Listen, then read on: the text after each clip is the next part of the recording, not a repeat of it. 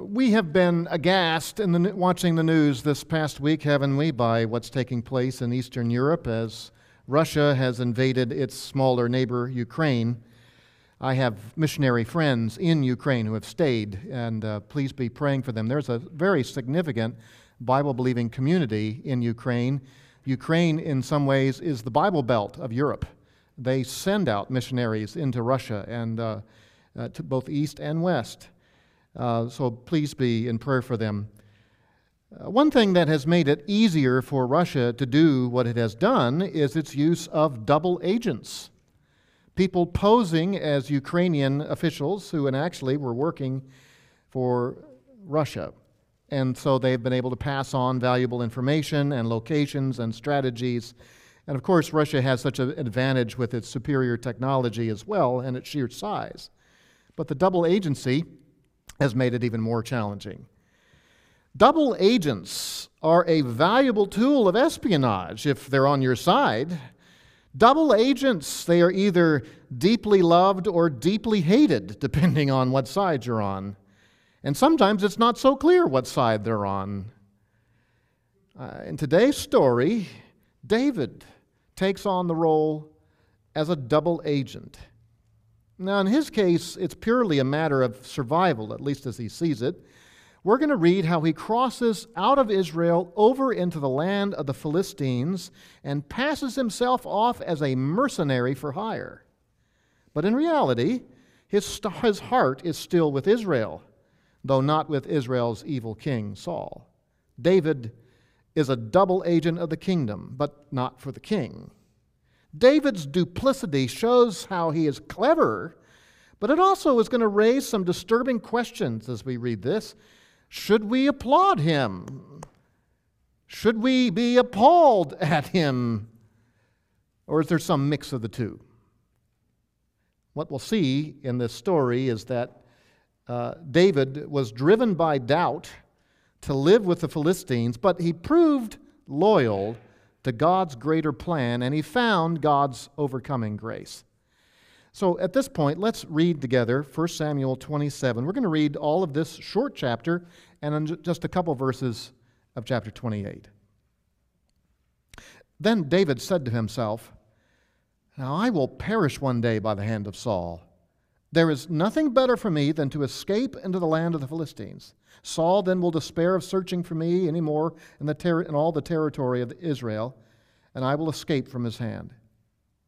So David arose and crossed over, he and the 600 men who were with him, to Achish, the son of Maok, king of Gath. And David lived with Achish at Gath, he and his men, each with his household, even David with his two wives, Ahinoam and the Jezreelitess, and Abigail, the Carmelitess, Nabal's widow. Now it was told Saul that David had fled to Gath, so he no longer searched for him. Then David said to Achish, "If now I have found favor in your sight, let them give me a place in one of the cities in the country, that I may live there. For why should your servant live in the royal city with you?" So Achish gave him Ziklag that day. Therefore Ziklag has belonged to the kings of Judah to this day. The number of days that David lived in the country of the Philistines was 1 year and 4 months. Now David and his men went up and raided the Geshurites and the Gizrites and the Amalekites, for they were the inhabitants of the land from ancient times, as you come to Shur, even as far as the land of Egypt. David attacked the land and did not leave a man or a woman alive. And he took away the sheep and the cattle, the donkeys, the camels, and the clothing. Then he returned and came to Achish. Now Achish said, "Where have you made a raid today?" And David said, "Against the Negev of Judah, and against the Negev of the Jerahmeelites, and against the Negev of the Kenites." David did not leave a man or a woman alive to bring to Gath, saying, "Otherwise they will tell about us," saying, "So has David done, and so has been his practice all the time he's lived in the country of the Philistines." So Achish believed David, saying, "He has surely made himself odious among his people Israel. Therefore he will become my servant forever." Now it came about in those days that the Philistines gathered their armed camps for war to fight against Israel. And Achish said to David, "Know assuredly that you will go out with me in the camp, you and your men." David said to Achish, "Very well, you shall know what your servant can do." So Achish said, "Very well, I will make you my bodyguard for life." David is driven by doubt, I believe, to live with the Philistines, and yet through all of this, he proves loyal to God's greater plan, and he finds God's overcoming grace.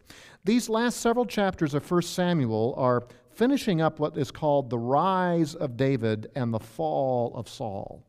In fact, over these next several chapters, the storyteller is going to switch back and forth between talking about David and then about Saul and then about David and then about Saul. And David will, with some falters and low points, come up, and Saul will fall and fail. But we shouldn't understand that everything David does from this point on is great and an exhibition of faith, and he's just walking with God, going from victory to victory, because he does some things that are highly questionable. But the faithful God is at work even when he is less than full of faith. And the way it all works out with David being out of the country, when Saul finally falls and dies, David is nowhere to be found. And that is, there's no one can point the finger at David and say, see, he's the one who did it. He brought him down. He tried to take the kingdom for himself. God will use David's lack of faith to shield him from false accusations that would perhaps prohibit him from the throne. Well, what are we going to see in the story today? There's three movements to this. We're going to see a desperate migration in the first half of chapter 27, and then David's double duty service in the last half of the chapter. In the beginning of chapter 28, there's a dangerous dilemma that he finds himself in, and the storyteller stops and leaves us hanging. What happens? How will he get himself out of this? Well, come back with me to chapter 27, verse 1, and we'll talk about David's desperate migration. You might remember a couple weeks ago, I don't know about you, but it feels like a month ago that I was last here, but a couple weeks ago we saw the last conversation that David and Saul had. And Saul confessed that he would be the king and that he would leave him alone, but David doesn't believe him. David doesn't trust Saul. And you could even question whether or not David really trusts God by what he does next. He has some inner doubts that we see expressed here in verse 1. David said to himself, "Now I will perish one day by the hand of Saul. There's nothing better for me than to escape to the land of the Philistines. Saul then will despair of searching for me anymore in all the territory of Israel, and I will escape from his hand." Now he says this to himself. This is in his heart. It may not have come out in exactly words like this, but this is the gist of his thinking. It's interesting that this chapter opens up with what David is thinking, and it ends with what Achish is thinking, and they're thinking things world apart. The author includes these inner thoughts of David because what David is about to do is so out of the ordinary. For a Hebrew who believes in the covenant that God has made with the Israelites, giving them the land, and he's willingly leaving the land. He's moving out of the land of promise. It's a very questionable thing that he's doing. And if you didn't know what he was thinking, you might assume the worst, that maybe he was rejecting the Lord. Maybe he was rejecting the whole promised plan of the land. But the author reveals that it was fear that was moving David, not a rejection of God. David feels he needs to escape. In fact, the way he says escape here, there's nothing better for me than to escape, to truly escape. The only way I can really escape is to leave Israel. Somehow, David seems to have lost a grip on what God had been teaching him before. I mean, how many times has he been cornered by Saul and delivered tremendously, wonderfully? It's happened again and again and again. God's hand has been with him, but now his faith is faltering. We need to learn a lesson from this, beloved. Living by faith is not something like graduating from high school, where it's one and done, and that's it. Well, I succeeded there, and now I just... No, because while you might live by faith in certain moments and pass certain tests, that does not guarantee you'll pass every other test that comes to you. We must be intentional about walking with the Lord and trusting in Him. Faith has to be nurtured and maintained. It can be reduced and diminished. There are stories of Christians, maybe you know them, maybe you're one of them, who has trusted God in amazingly hard things and then shrinks back under new strains of problems. Now, the more we live by faith, and the more tests that we pass, the stronger our faith becomes. But we must still resolve to live by faith. David has some inner doubts, and that leads him in verse 2 to make a risky move.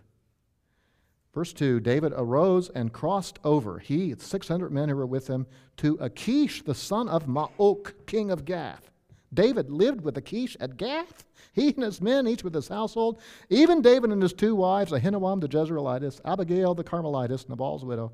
I mean, they all moved. This is a big, big migration. They went to the Philistines of all places. Now, there have been some other places that David has gone to hide outside of Israel. There was a time when he went to Moab. He had relatives there, distant relatives. He didn't stay there. He had been to Philistia one time before. That didn't go very well. God gave him a crazy good escape, but that's because he ended up acting like a crazy lunatic. But this is a big move. They crossed over. The word that the author uses suggests that this is not just getting in vehicles and going someplace. This is crossing a boundary. No simple thing. I mean, it's 25 miles or more from where he had been, but more importantly, they are moving into foreign territory, not to battle them, but to live with them, to act like they're becoming one of them. David had been thinking about this, apparently. In fact, you might recall in chapter 26, he brought up this idea. Look with me back in chapter 26, verse 19, where David is talking with Saul, asking, "Why are you chasing me? Why are you doing this?" Chapter 26, verse 19, "Now therefore, please, let my lord the king listen to the words of his servant. If the Lord has stirred you up against me, let him accept an offering. But if it's men, cursed are they before the Lord, for they have driven me out today, so that I would have no attachment with the inheritance of the Lord, saying, 'Go serve other gods.'"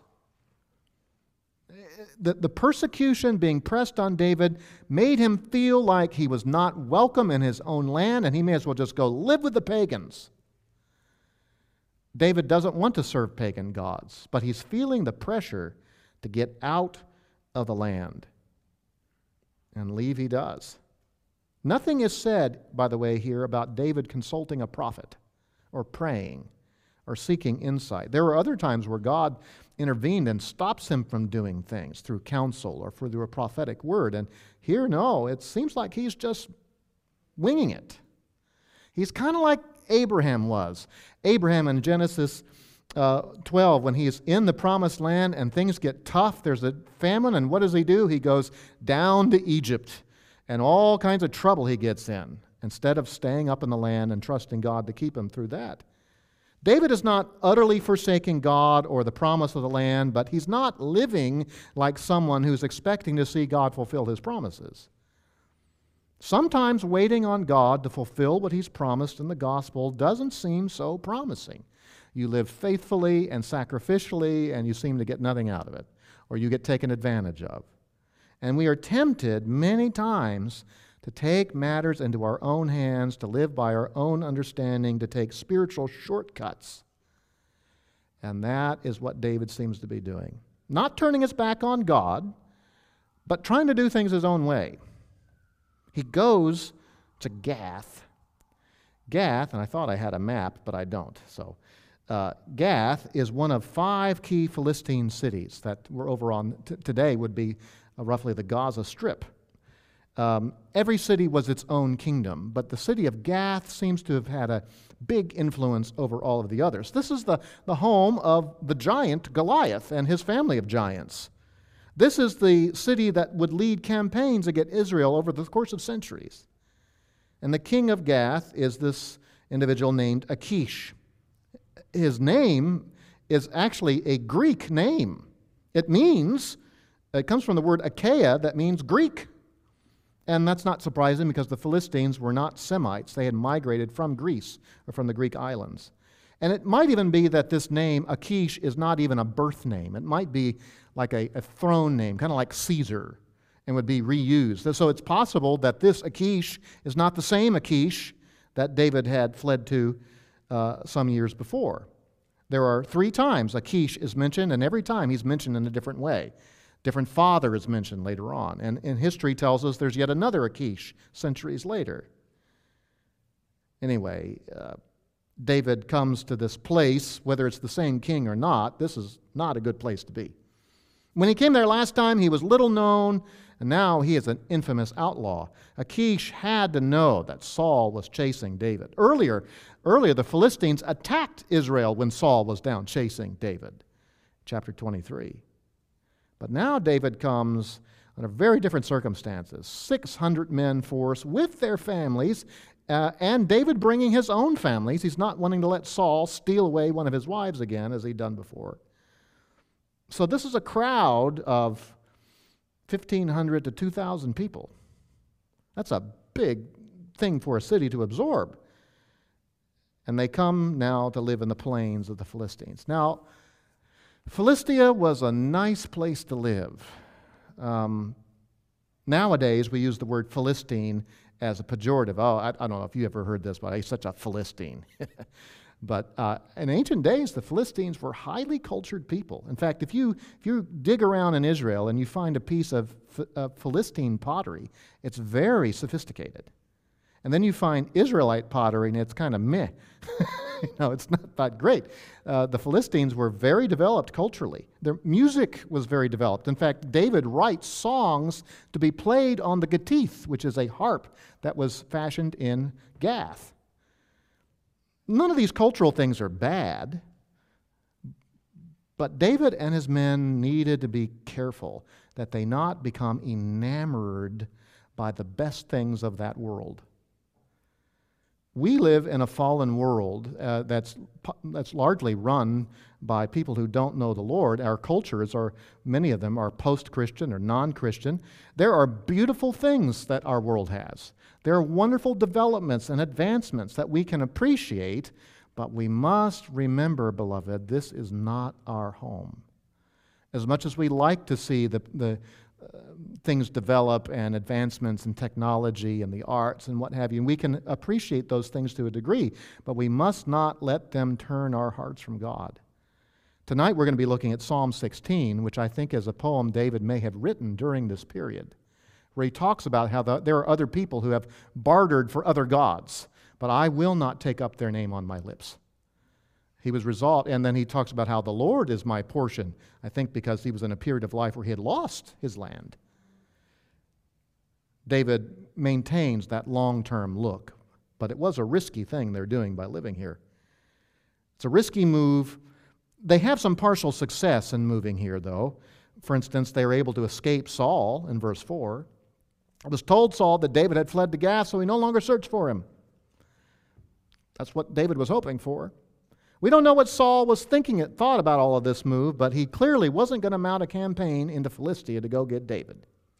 As far as Saul was concerned, David is now removed from the possibility of taking the throne.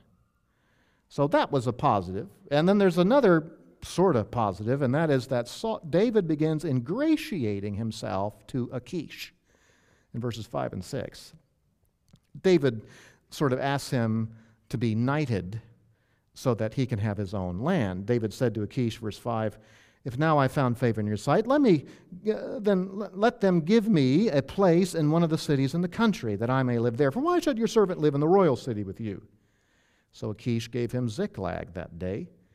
Therefore Ziklag has belonged to the kings of Judah unto this day. David doesn't want to stay in Gath. It's too risky. He might become viewed as a threat. And it's too pagan. That's where the temple of Dagon is, that the Ark of the Covenant had defeated before. David might eventually be expected to join in the worship of gods like Dagon if he stays in Gath. But he's been there long enough. He gets a reputation that he can be trusted, a trusted servant of Achish, so he asks for a place of his own. Basically, he's asking, make me a knight and give me my castle, someplace out in the country. And I'll do my thing out there for you, and you don't have to worry about me and my 1,500, 2,000 people here. At first, we don't know what to make of this. Is David giving up his claim to the throne of Israel to be a little, paltry prince? Is he selling his birthright? Is he forsaking the land that God had promised to him? No, he keeps holding on to God's long-range plan, but he's experiencing some short-term confusion, and he's gotten himself into a pickle for which there's no quick way out. And that's certainly true of a lot of us. Sometimes we get ourselves into quandaries by our poor decisions, and we sometimes have to live with those consequences for a while, though there's God's grace for that. He goes to Ziklag, which is somewhere in the southern Philistine plain bordering Israel. Let's see if there's a map of it there. Ziklag, you can see Gath is up on the top of that map. This is about, today that would be 15 miles south of Gaza, about 40 miles south of Gath, where King Achish was, far away from the royal eye. This was a town that was originally supposed to be an Israelite town. It was given to the tribe of Simeon way back in the book of Joshua, and later it was mingled in with the tribe of Judah. It's possible that Israel never actually took possession of this land. So it's ironic that Israel gets possession of Ziklag from the Philistines, who gave it to David in his knighthood. And the verse here tells us that, therefore, Ziklag has belonged to the kings of Judah until this day. That is, Ziklag would become a royal city, just like Jerusalem would be the city of David. It was his. No one else could have it. It belonged to him and his descendants. So also Ziklag became a royal city, not for where government would be, but it was royal property. That is an interesting line there in the end of verse 6. Would you look at that with me? The end of verse 6. Therefore, Ziklag has belonged to the kings of Judah to this day. This day, not today, not about 2022, but when this book was written, this was true. So that's actually kind of telling, isn't it? That tells us that the book of Samuel was not written in the days of David. There had to have been kings of Judah before this was written.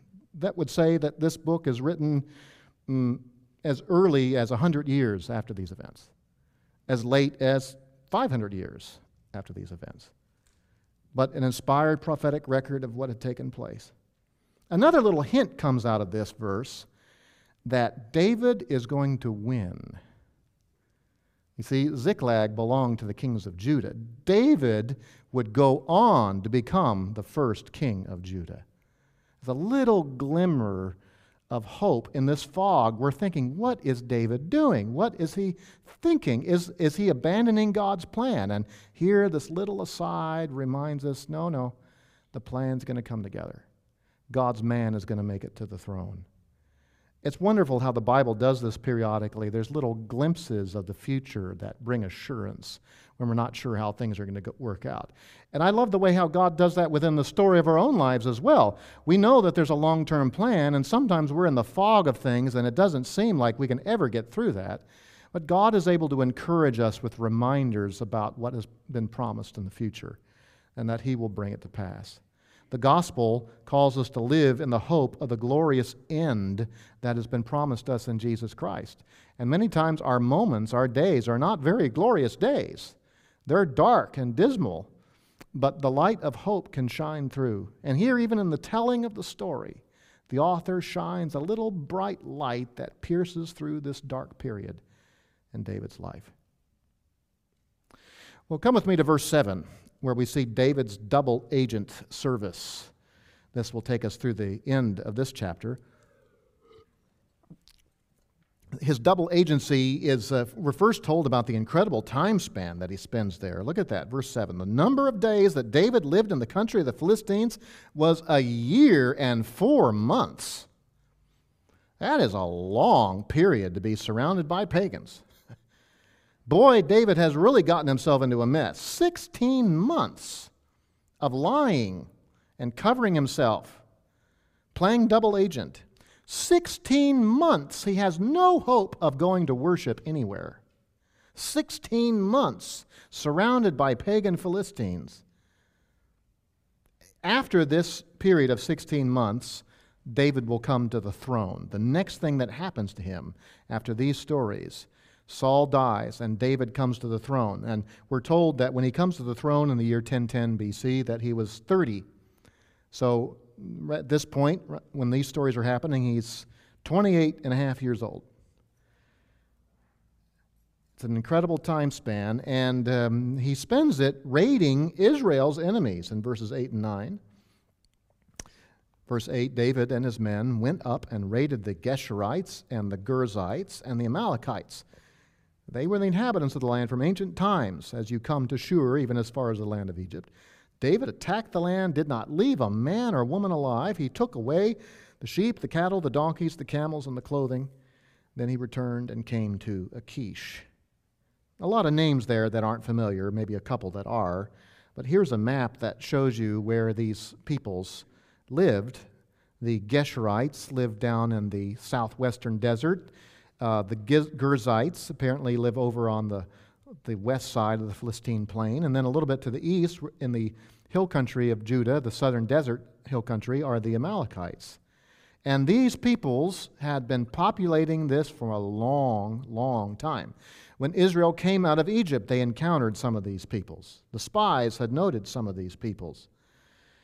Some of these folks aren't mentioned elsewhere. The Gizrites, we don't know anything else about them, but the Amalekites had been one of the long-time enemies. Saul had fought against Amalekites and didn't finish the job. Well, everywhere David encounters them, he's finishing the job. And David's method is brutal. He practices the black flag. No survivors. The only thing he brings back are animals and clothing, things that did not look distinctly Philistine or Israelite, So you bring a cow back, well, that's not an Israelite cow. You can't tell. So he's claiming that these spoils of war came from Israelites when really they were Canaanite. David is a man of bloodshed here, isn't he? I mean, these are brutal campaigns. And we're uncomfortable when we read about this. Now, there are times where God had authorized complete elimination in war. He actually doesn't do it very often. But there are some instances where he does. We're left wondering, is David doing God's bidding here? Are we supposed to say, "Yay, David! Kill them all"? Is he doing God's will? And I think the answer is both yes and no. Some of the peoples mentioned here were supposed to have been removed from the land in the days of Joshua, and they never were. Israel compromised. Israel was weak in faith. And in some ways, David is finishing unfinished business. And yet, there's others, peoples listed here, who were not included in those instructions. And the reason David is doing this doesn't seem to be out of some great, I'm going to finish the work Joshua didn't complete. The reason he's doing that is to save his neck. Maybe this is why he was not allowed to build the temple. Remember how David explained it to Solomon, why it would be Solomon who would build it, because 1 Chronicles 22, verse 8, "The word of the Lord came to me, saying, You have shed much blood and have waged great wars. You shall not build a house to my name, because you have shed so much blood on the earth before me."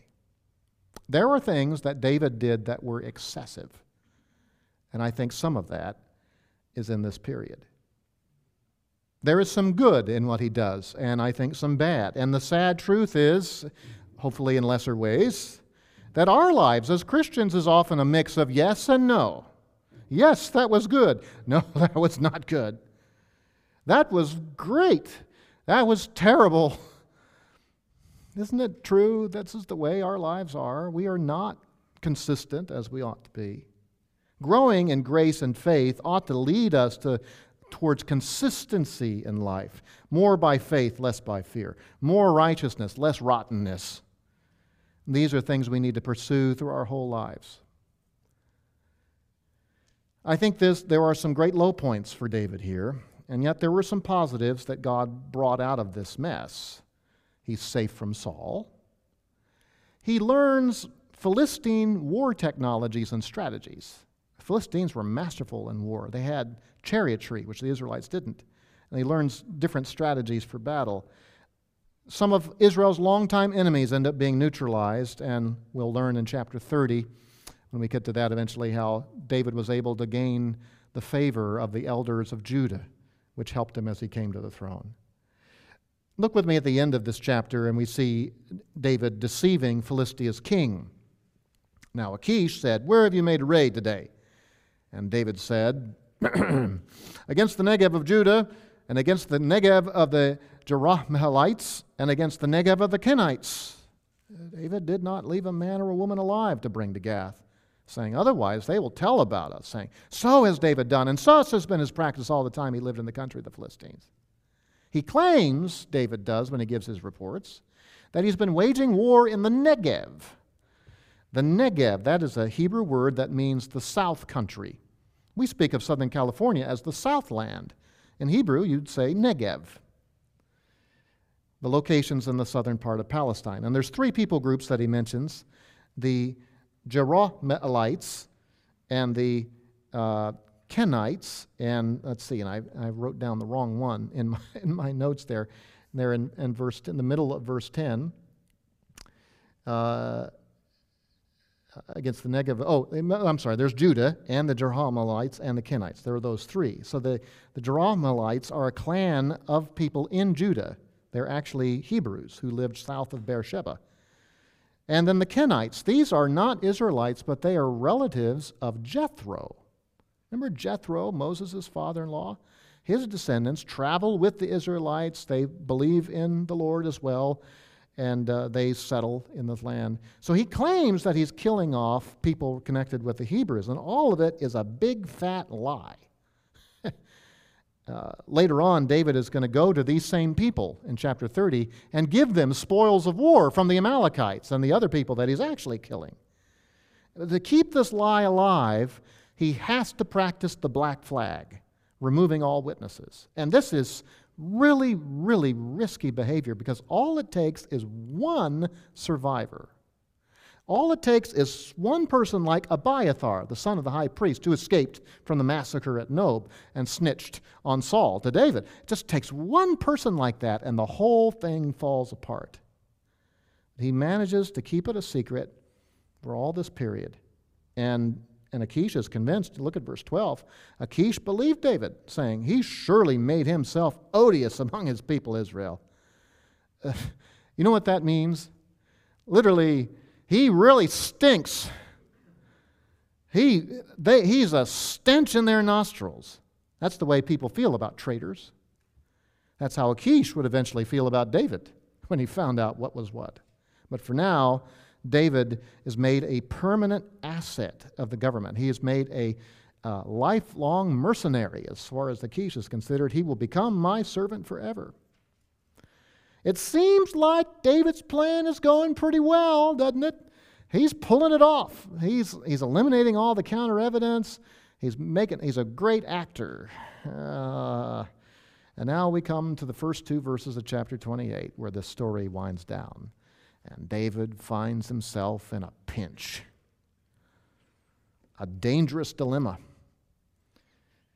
There's an Israelite campaign that's being plotted in verse 1. Now it came about in those days that the Philistines gathered their armed camps for war to fight against, Israel. See, David's been able to lie that he's been fighting Israel. He hasn't been. But now, Gath and the other Philistine cities, they're mounting a big campaigning. They're getting their regular army, not just these mercenaries, their regular army. Apparently, there was certain times of year that nations tended to go to war to each other. Remember the story about David with Bathsheba? It says, now it was the time when kings went to war, that David didn't, and he got himself in trouble. Well, now it's that apparently that season. We could suppose maybe it's springtime, and the winter is gone, and the rains are gone, and conditions are better for a battle.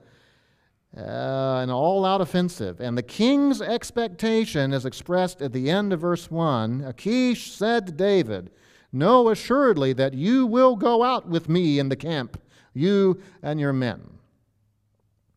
David has been fighting skirmishes. He's been down in the south, away, but the king says, you realize you're going to be right up with us in the main line as we go against Israel. David's deception has been a little too good, and now he's really in a pickle. Achish has no doubt about David's loyalty, and so far everything David has done has been in the dark. But now he's getting right up under the king's nose. Now what is he going to do? Is he going to go fight Israelites and fake stab? Oops, I missed. You can't do that. You can't fake it when you're right there next to people. David, I don't think, knows what he's going to do, but he makes a convincing promise. In verse 2, David said to Achish, very well, you shall know what your servant can do. How's that for vague? So Achish said to David, very well, I will make you my bodyguard for life. David's answer is clever. It's something like this: wait till you see what I do. It's deceptive and effective. He must have said it with enough bravado that Achish believed him, and he takes it as a token of David's gutso-ness, his lust for war, and his utter rejection of Israel. And it's all a big lie. And it's getting more and more complicated. Isn't this the way deception is? We usually choose deception initially because we feel like it gets us out of trouble. But the more you perpetuate it, the bigger your trouble gets, right? Deception is such a false weapon to lean on. It will come back and hit you. But Achish at this moment is so impressed with David's resolve that he says, in essence, once we're done with all of this, you hold true to your word, I'm going to make you my bodyguard for life. The Hebrew expression for bodyguard, you know what it is? The guardian of my head. Oh, Achish, you don't want this Goliath slayer anywhere near your head. But boy, David, you've gotten yourself into a fine mess. And the story of David with the Philistines pauses right here. The author leaves us hanging in suspense. The next verse tells us, verse 3, now Samuel was dead, and all Israel had lamented him, buried him in Ramah in his own city, and Saul had removed from the land those who were mediums and spirits, except for a few. And you know what happens. Saul goes to the witch to try to get a word from God who had stopped speaking to him. We'll have to wait a chapter before the story of David picks up, and we'll see how David, though he was driven by doubt to live with the Philistines, he proved loyal to God's greater plan, and he found God's overcoming grace. So what to think of David in this story? The narrator, the storyteller, does not explicitly tell us that was a dumb move, but it doesn't take too much to read that things are not the way they ought to be. I mean, on one hand, David is cunning, and he's successful, and there's a part of us, you can imagine Hebrew kids sitting around the campfire, and then David did this, and then David did that. There would be a sort of a little bit of delight in him pulling it off, but in other ways, what he is doing is foolish. Is the Lord's hand really so short that he can't stay safe in a cave a little bit longer? Hasn't God proven that he can keep him safe again and again and again? David has a certain weakness in faith. In fact, there's something interesting in this story. There's something that is not said. I don't know if you noticed it, but the name of God is never once mentioned in chapter 27. A little hint, I think, by the author that God was not forefront in David's mind as he made these decisions. He's not as godless as Saul, no, but his faith has faltered. Robert Chisholm comments, how appropriate that the Lord seems to be absent from the scene. The chapter illustrates what can happen when God's people in desperation seek their own security at the expense of their identity and integrity. Only the Lord's providential intervention saves him from the desperate situation in which he finds himself. So, what we see is David is a flawed hero. He is a messy Messiah. But thank God, the Bible goes on to tell us that there's a perfect Messiah, the Son of David, who does not win by deception or trickery, who did not lean on his own understanding, but in all ways he did that which pleased his Father, led a life of perfection and sinlessness, and he reigns in heaven above in glory, and we'll see that glory manifested when he comes again. As we conclude, I'll leave you with a quote from John Woodhouse. He says that the gospel calls us to put our trust in Jesus, in whom is to be found only truth and life. There are no lies with him, no ruthless cunning, just righteousness and faithfulness. Father, we thank you for the perfection of Jesus. We are so glad that when we tell the stories about him, they are not mixed, that we don't have to explain why he chose weaker ways of faithlessness and had moments of faltering. As we read about David, we see a little bit of ourselves. We confess that we are not fully consistent in all our ways, that there are times, small and great, in which we lean on our own understanding. Lord, help us to see these kinds of failures and see the value of trusting you. You remained faithful to David even when his faith faltered. You, our God, are worthy of trust. And you have sent to us the Son of David, the perfect King, the one who rules in all righteousness and truth, and have called us to follow after him. The Lord, make us more like that Messiah, like good King Jesus, and by faith may we live for him each day. We ask it in Christ's name. Amen.